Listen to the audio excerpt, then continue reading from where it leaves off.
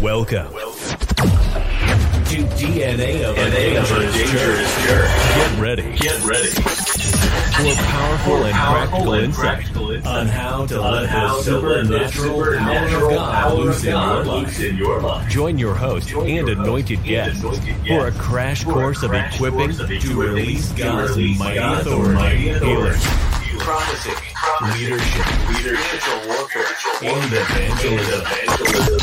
And now, your host, international speaker, author, revivalist, and prophetic voice, Pastor Ren Shuffman. Hey, welcome to DNA of a Dangerous Church. This is your host, Pastor Ren Shuffman. I'm excited about today's recording. We got a great guest coming on. I'm going to bring him right on right now. Chad Norris is joining us. How are you doing today, Chad? Hey, Ren, I'm glad to be here. Looking forward to the conversation. Absolutely. We're so excited to have here. Now, Sean Tabbitt, our friend from Destiny Image, was talking you up and talking about how great you are and what this word that you've released in this season that you've written in this book. I have your book here that I've just started to read. God is Shaking the Temple. And I'm only partly into it, but you've already got me caught up in it. The very first chapter so far, you're talking about the need for spiritual fathers, for fathers to rise up in this generation. And as everyone that's listening to me knows, I also have written a book about how important spiritual fathers are in this season. So tell me about what God's been talking to you in that lane, and then let's go further into what God has been speaking for the whole Revelation. Ren, I'm about to turn 50 years old, been in leadership with my wife for 25 years. In the local church, and the older I get in the Lord, the more I've been caught off guard with actually how much grace is in the Old Testament and how much severity is in the New Testament. I wouldn't have thought that years ago. Growing up as a Baptist all those years ago, I really associated the Old Testament with some thunderous distance between God and me, and New Testament with Jesus and more grace. Yet, the older I get, the more I study the scriptures for myself, there's a lot of severity in the New Testament. There's a lot of warnings. And specifically, Paul's relationship with Timothy is just something that's driven me for about 10 years. Like most people, I'm sure you included, it's easier to look backwards and see what God was doing in a season than a lot of times discerning what he's doing presently. But in the past, I could not stop reading Paul. I even laughed around here at the church that I pastor. It's like I had a man crush on Paul. And I just looked at his relationship with Timothy, and he was a father to Timothy. And I will never forget where I was. I could take you to the exact spot. I was getting ready to teach at our school, and I walked in. I heard the Holy Spirit so loud to me. It was, most of the time it's impressions, and every once in a while it's beyond an impression. It really almost jars you. He said Paul's greatest contribution was his fathering of Timothy. And God sent me on a journey of exploring biblically, what is discipleship? What is mentoring? What is this whole conversation? Well, and then I didn't see this coming, but about 4 years ago, God began to give me a very loud message against the celebrity spirit in his church. In the natural, I'm a teddy bear. I'm not the parent to be afraid of. It's more my wife or my 3 kids. I'm the fun dad, but yet everything came out of my mouth. From stage, it was warning upon warning upon warning of this celebrity spirit. And really what that celebrity spirit is in his church today, it's anti-fathering. It's more of leading from stage. And God is riding the waves of this COVID thing. And I'm convinced he is dismantling the structure of the ecclesia that does not father and mother. This is God's big desire in Matthew 28. I mean, Jesus talks about it. Yet, Ren, what I noticed, a lot of leaders do not father or mother. Absolutely true. I agree 100%. Show me a man with a father and I'll show you he has a future. It's so important that we have that. And some of the things that I talk about is the fact that not just the celebrity culture, but the CEO culture, where pastors have become CEO. We don't father. If you don't perform your job as an associate pastor or in a position of the church, well, you're fired, let go, and let out of relationship. I have children, and I've removed them from leadership positions at times, but I've never kicked them out of the house because they're sons, they're not employees. And so we have that problem where we've gotten away from the Timothys and the Paul. So what do we do to fix that? Golly. I think for guys like you and me, Ren, it's more about what you model than what you teach. And so let's take, for example, here in the Garden Greenville, the church that I pastor here in Greenville, South Carolina. We have around 70 students in our school. And what I've noticed in the last few years of this school is it's a discipleship school. What I model and those around me model is way louder than any classroom time. So I think you got to start with a couple of questions. Number one, are you discipling your own kids? And so you got to define, well, what is discipleship? It's life on life. It's messy. It's 24/7. You don't check in. You don't check out. Does this start in your own home? And if people interviewed others behind your back, would they say that you're a father or more of a CEO? And so I think it's modeling it in the home and actually modeling it in the workplace. Maybe you're not a lead pastor. Maybe you're in the marketplace. Teaching on discipleship, you need about 1 hour teaching and about 1 million hours of just modeling it. Come on. My 18-year-old is freshman in college now, Sam. We're very close. He came to me recently and he said, Dad, the Father showed me something. He said, your best contribution to me was time. Here's the deal. Discipleship and fathering, it is not efficient.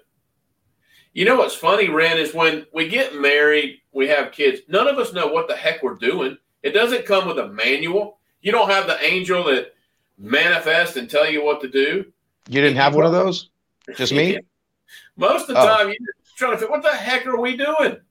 I'll never forget the first time I saw Blind Eyes Open was in the same season that we had our first toddler. And I remember talking to my wife, because back then we were really starting to see signs and wonders really increase. And I said, it's funny that you can see God do the impossible, and it's almost impossible to raise a kid. You know what? Nobody thinks they're qualified to make disciples. Well, join the crowd, man, for heaven's sakes. It's messy, and you need God. I think the reason most of us don't do it is because it's hard. We don't like hard things. Yeah, come on. I had a teenager just recently ask me, how do I start to disciple when I don't feel like I've arrived there, where I've grown? I said, you have to stop trying to look inward at yourself. It's not a selfish inward looking. I said, what tells you you're ready to disciple somebody is when you take one step forward and you can tell the person behind you where the step is safe to take forward. If you're walking through treacherous area, then if you take a step and it's safe, you can tell them, hey, put your foot where my foot is. So one step, as you take a step, you tell them how to take the next step. You don't have to be there, right? Yeah. And I tell you, Ren, what I've noticed is the devil specializes in convincing people that they're never ready. Well, guess what? Who is ready to have a kid in the natural? I've never met someone that says, yeah, we're just ready. All the moms and the dads that my wife and I have helped pastor over the years, they're terrified when they have that first baby. And then you just figure it out. So I like what you're saying. Don't think 10 steps down the road. I think you got to carry, to some degree, a level of spiritual capital with the Father. I can only give away what I carry, not what I know. Other than that, if you wait to get ready, you're going to be 110 years old still waiting. You get ready by just taking that step. Absolutely. Both of us are senior pastors. I think both of us would look back in those first couple of years and we might say, who the heck let us do this? Yeah. Like, what were they thinking? I knew nothing. I didn't know what I was doing. And a lot of these lessons about fathering for me came out of failure. It came out of, oh, that's not the way to raise someone up. Yeah, that's very true. Yeah. And so you make those mistakes, you adjust. So let's talk for a minute about what you feel like's coming in the season. So the book is not just God is fathering his temple, right?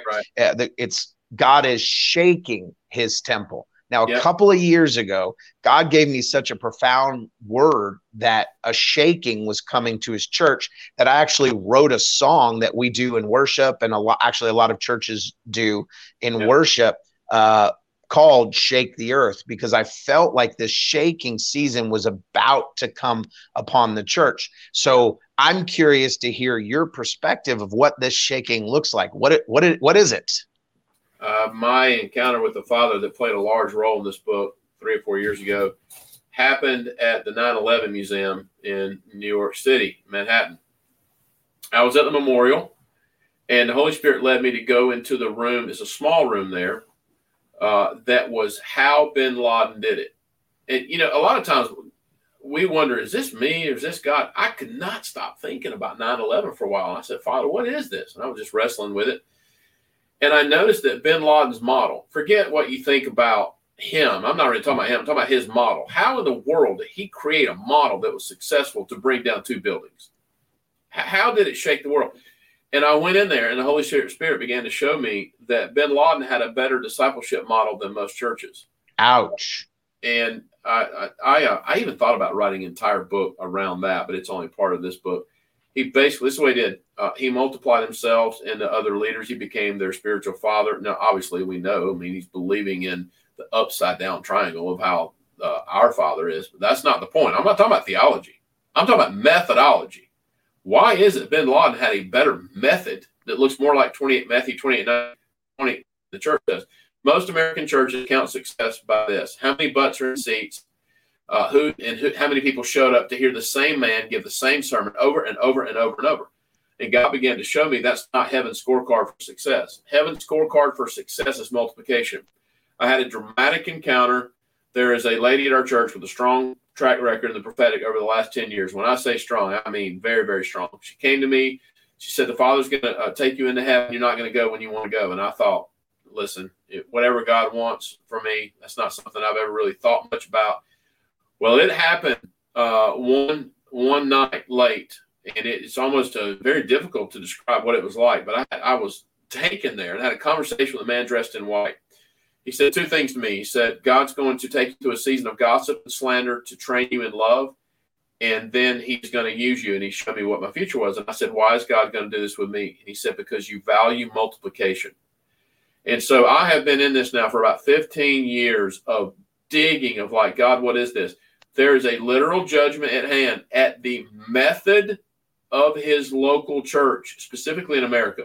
Let's take right now China, Afghanistan, Iraq, and Iran.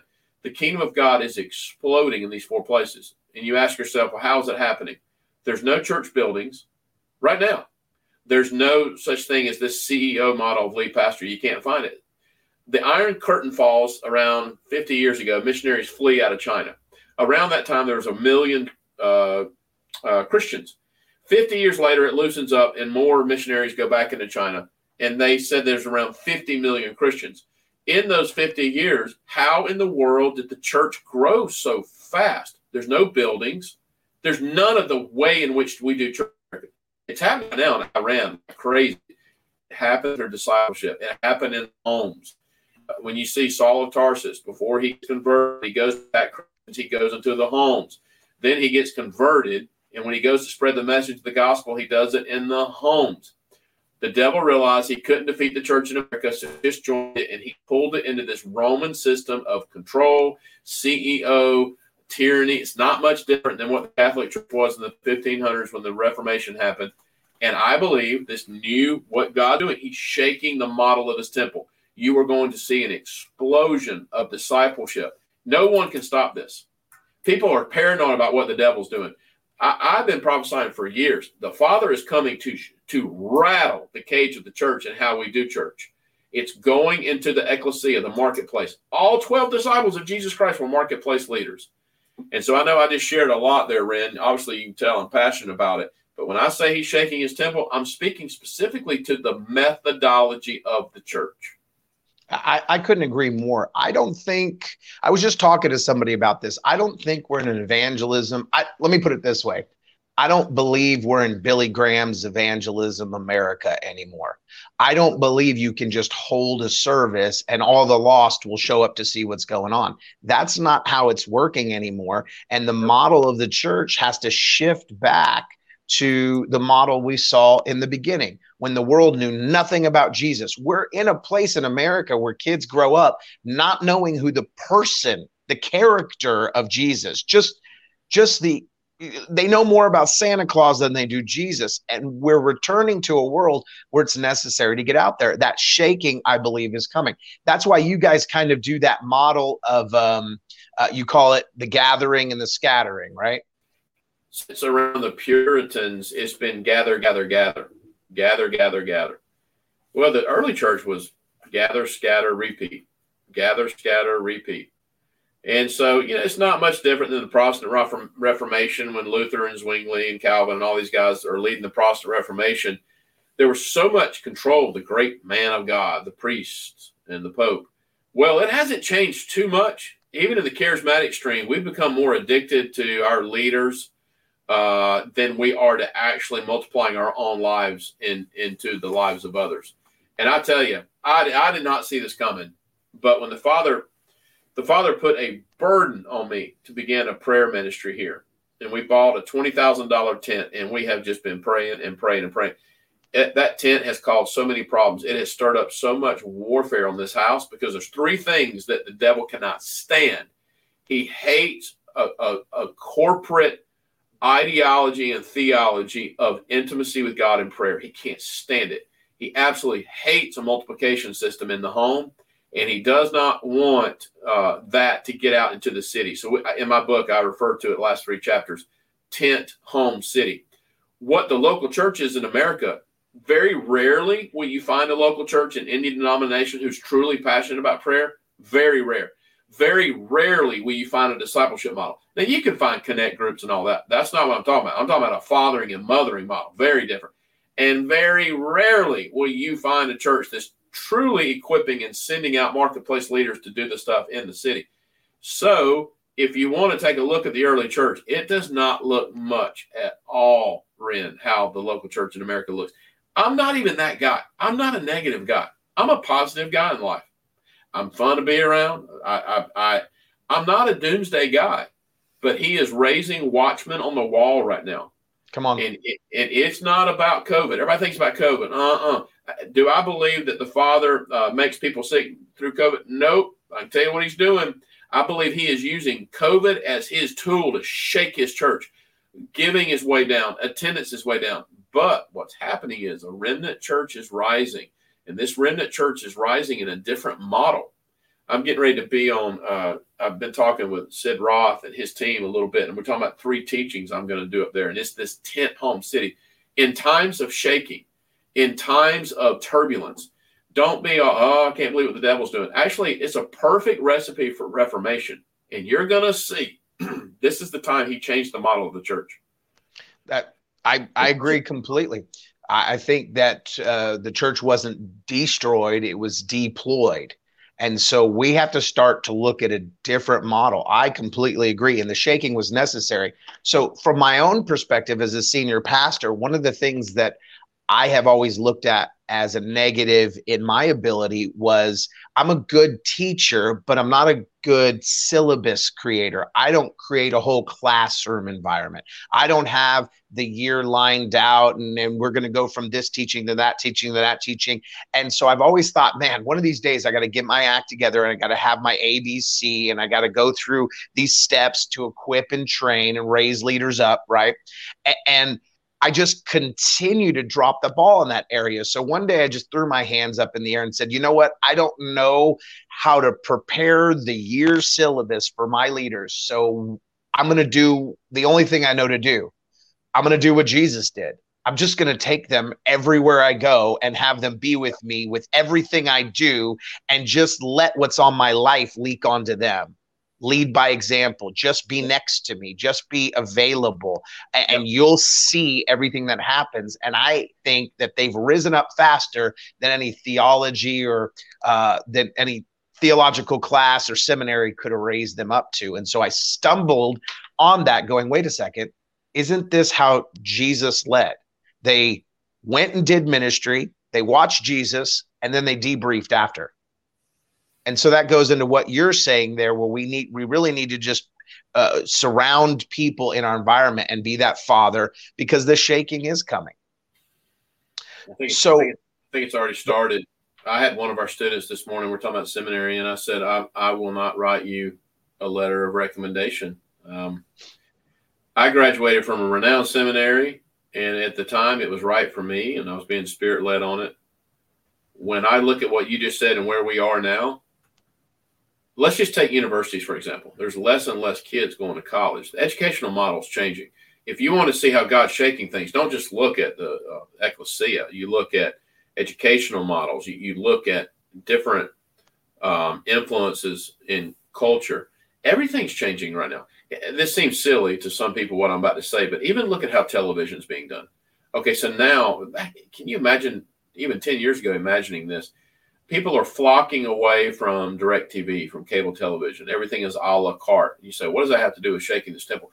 Everything feels so wobbly right now.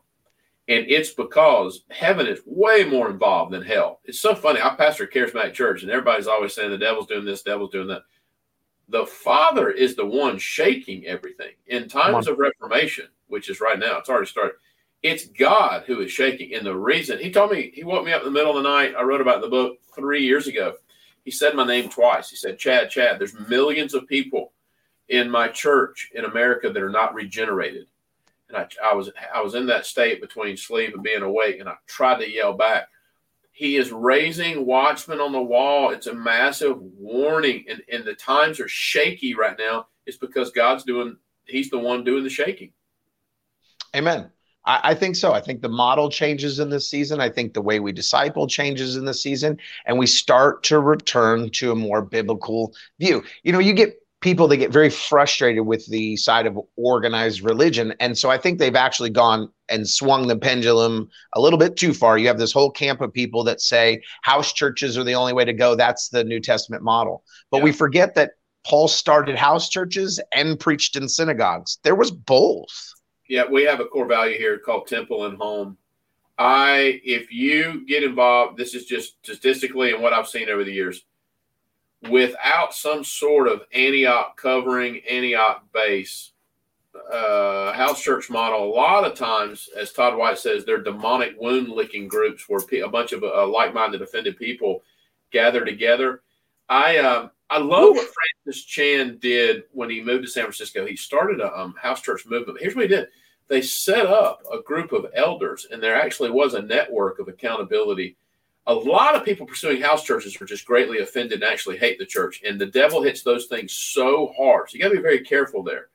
And so we like to just study Acts 13 here. There's an Antioch model.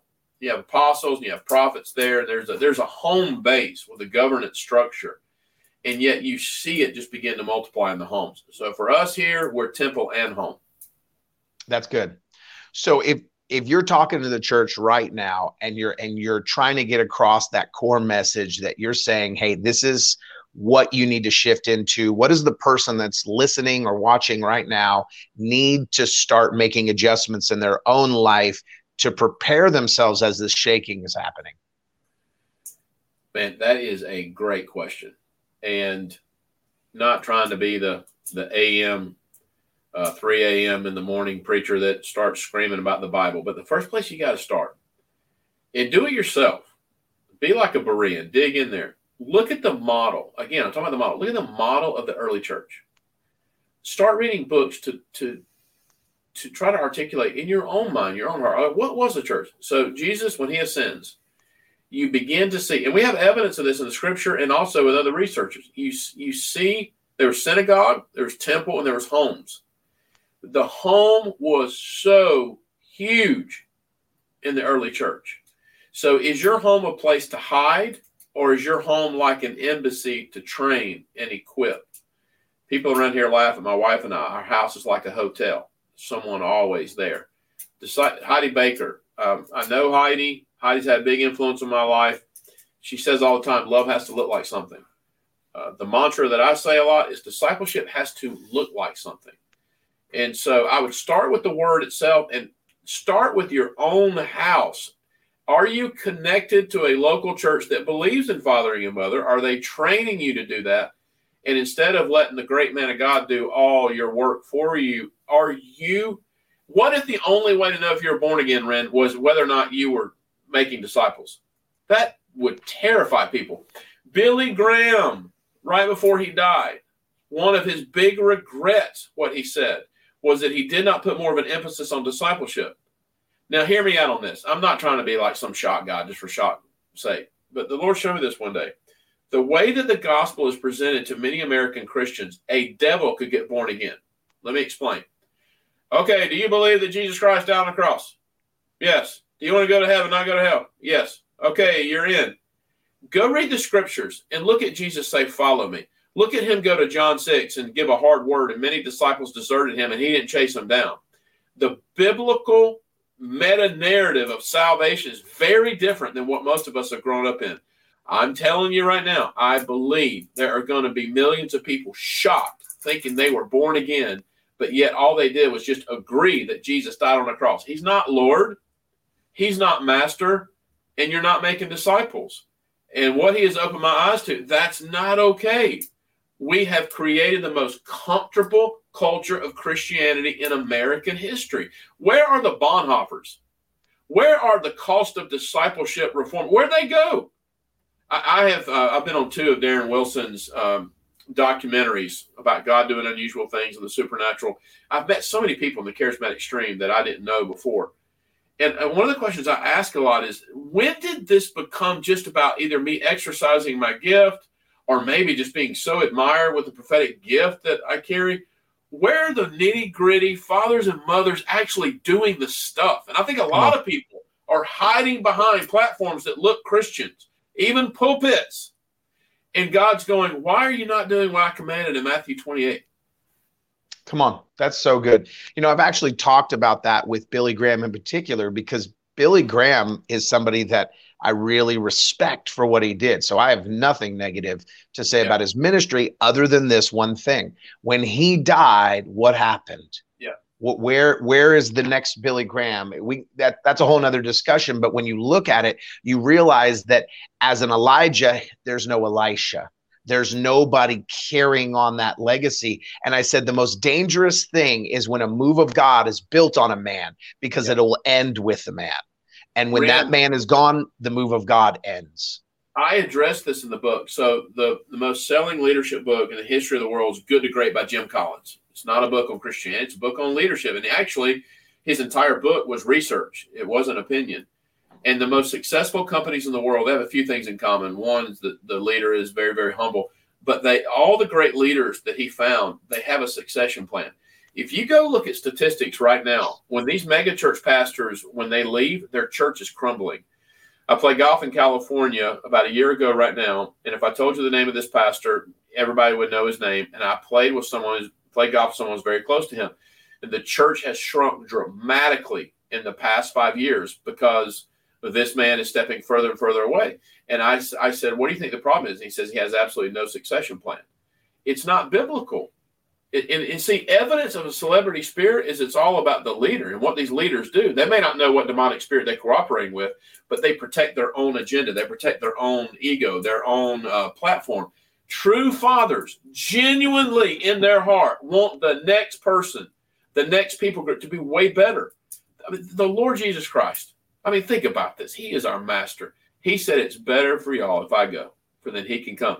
And then he goes, anyone believes in me, do the same things I've done, even greater things will you do. He raised those young ones up, got out of the way. You don't see that much, Ren, because it's hard.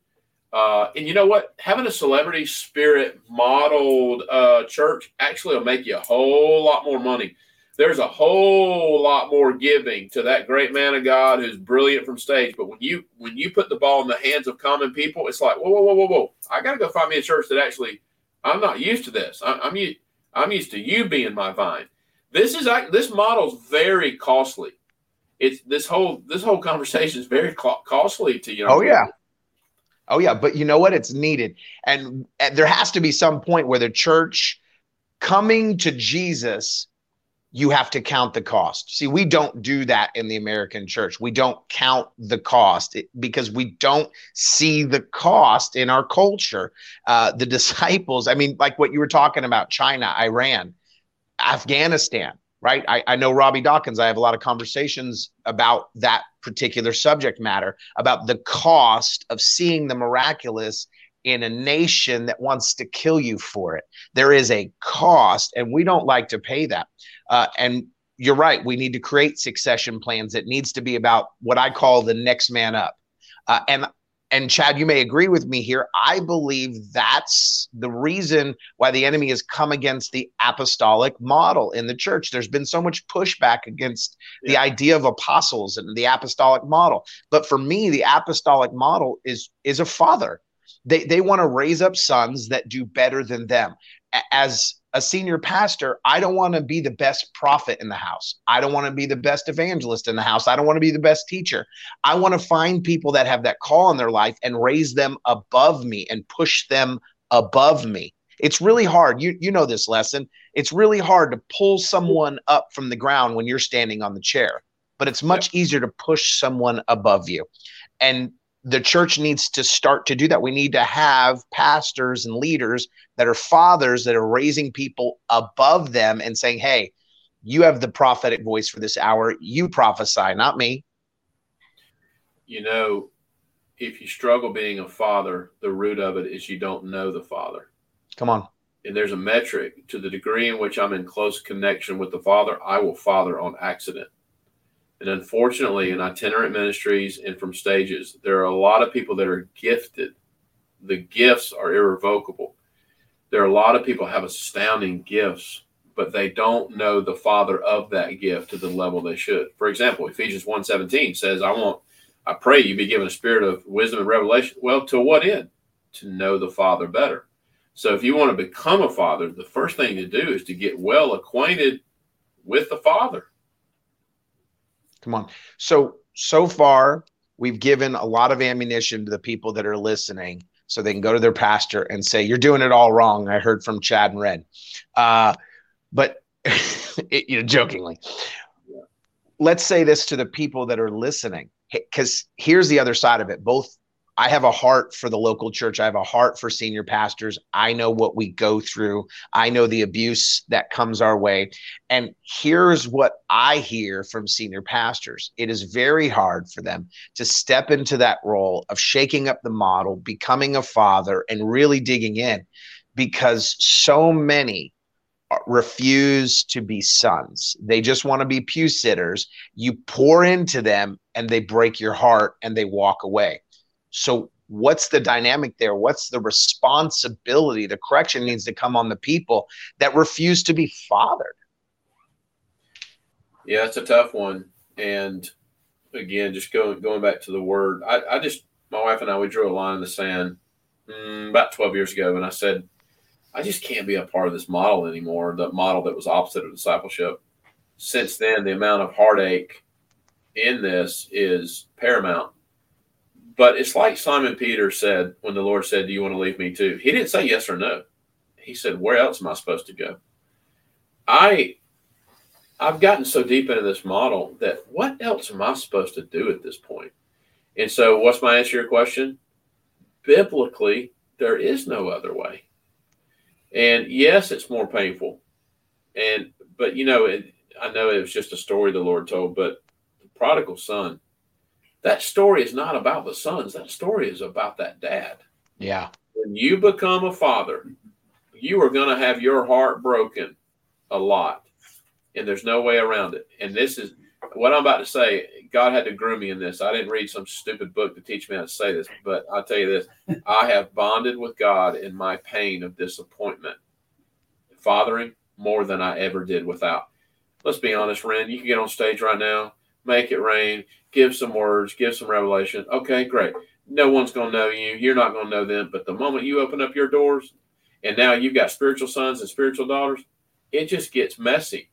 But for me, I cannot go with an illegal model anymore. You know, it's kind of funny. I feel like the Holy Spirit showing me even right now. The model's changing anyway, so you might as well go with this new model. And the next 50 years from now, if the Lord tarries, they're going to look back and say, I don't even remember the days when the church model was like it was. America is just a laggard. We're behind on this. Around the world, there's not going to be the same structure to be addicted to. This methodological reformation has already started. It's coming to America, so you might as well join God on it. Come on. So when it comes to the celebrity leader, instead of being a father, I had a conversation. I'll keep without names, but I had a conversation with a spiritual son of a pastor that if I named his name, every single person on here would know. And we were talking about theology. And I said, well, your spiritual dad doesn't agree with this theology. And he goes, yeah, I don't either. I said, so when he was teaching it and you were sitting in there at dinner, did you correct that? I said, or did you act like everyone else acts? Nobody speaks when he's speaking. And he says, nope, I didn't say a word. No, because that's my father. And I thought to myself, that's not a fathering model. That is a celebrity pastor model. If I'm your spiritual son, then I should be able to talk to you and challenge you and have conversations with you. It shouldn't be a one-way conversation. My wife and I got in a intense marital fellowship conversation about 5 years ago. And at the time, my 18-year-old was about 13 or 14. And I was already feeling convicted anyway. Some of the things I said, you know how it is being married. It can be so hard at times. And Sam came to me and he said, you know, that was wrong. And I said, I do.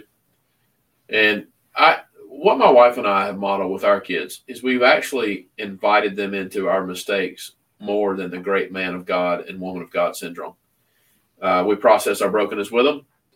Humility has to look like something. Even this morning with our school and staff, I even said these words. We're talking about Matthew 18 and how to confront in love.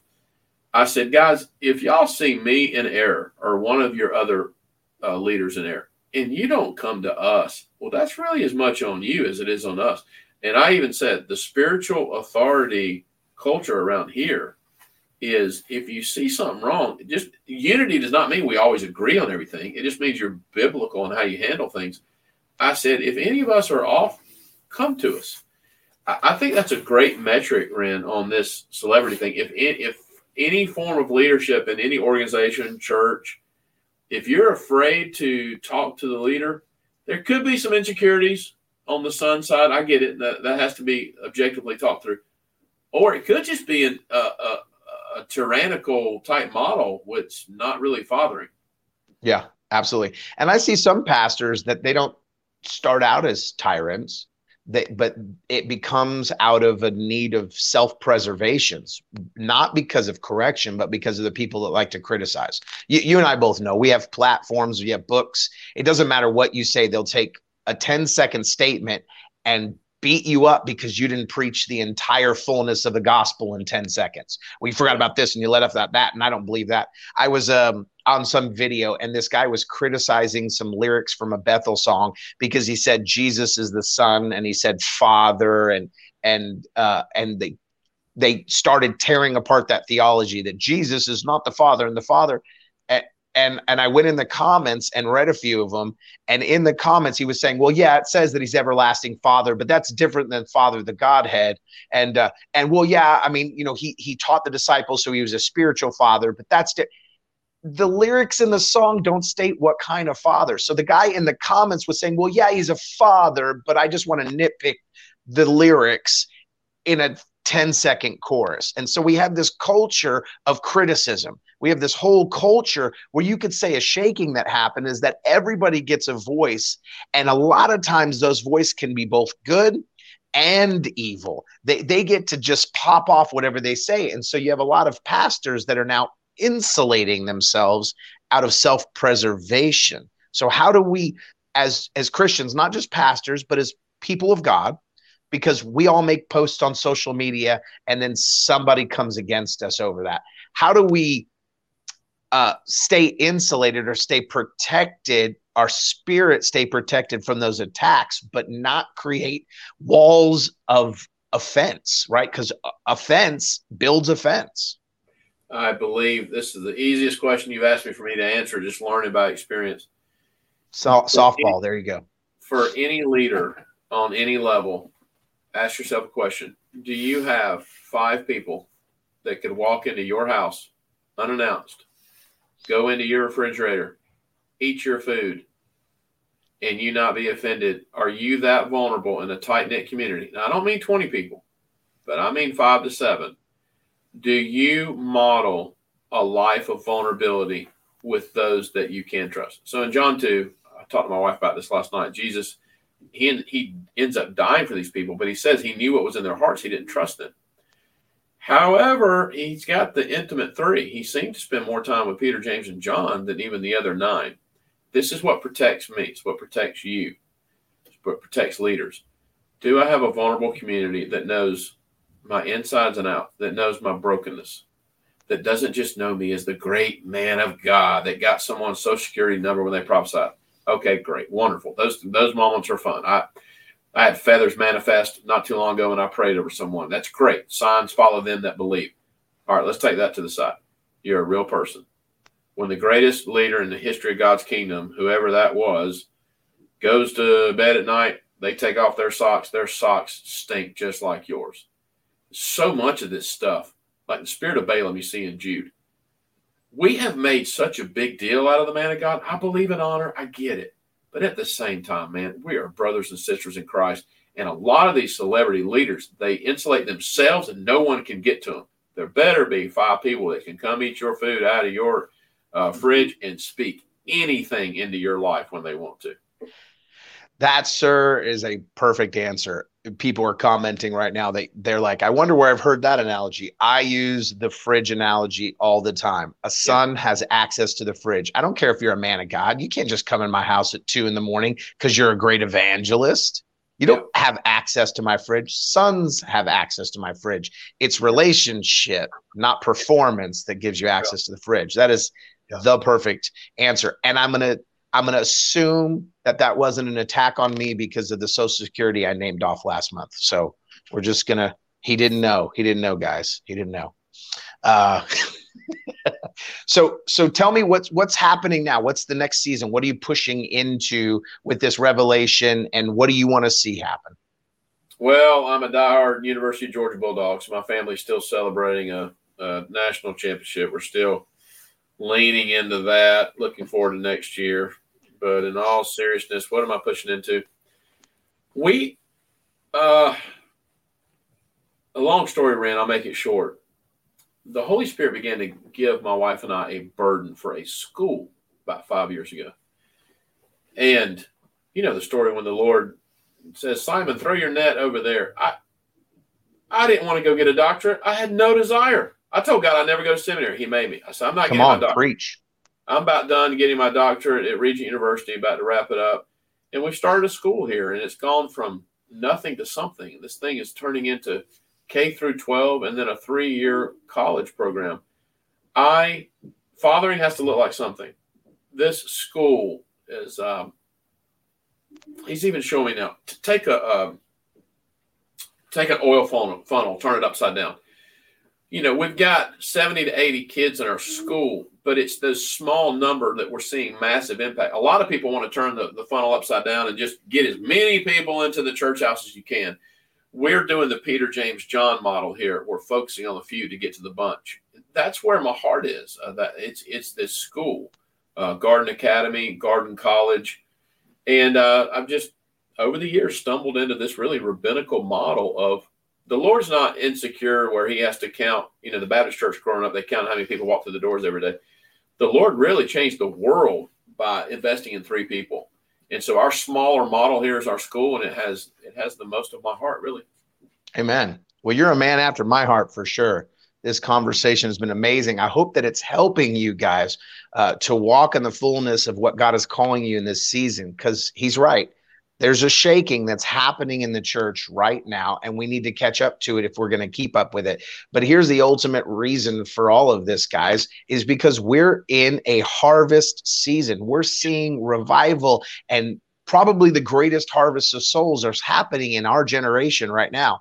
Yep. And that doesn't happen from a few celebrity pastors. It happens from everyday, ordinary men and women of God stepping up into who they're called to be, being fathered and raised up, because it's going to take all of us activated and moving in this season to see the harvest. I can't go get 1 billion people by myself, but I can raise up 3, like Chad said. And those 3 can raise up 3, maybe 12 if you're good. And then we can see 1 billion people coming. We can see the world know that Jesus was the one that was sent, because that's the goal, I think. So how do people follow up with you? How do they get the book? Go to Amazon or Barnes & Noble. It's called God is Shaking His Temple. It's had more warfare writing this book than any of the 3 books I've written. Devil really hated this book. Just really takes a look at what is this current Reformation? What is the recipe of it? What is all this conversation about in the first place? or you can follow me at thegardengreenville.com. Thegardengreenville.com. Amen. I've had such a great time with this conversation. Hang on for just a minute, and thank you guys for being here. Do me a favor. If you want to be able to watch the extra after the recording, then make sure you are subscribing to us on YouTube, okay? youtube.com/Freedom Fellowship, and you can see the extra stuff if you're listening on Charisma Podcast today. Have a blessed day, and remember, if no one's told you, I love you. God loves you. Shalom.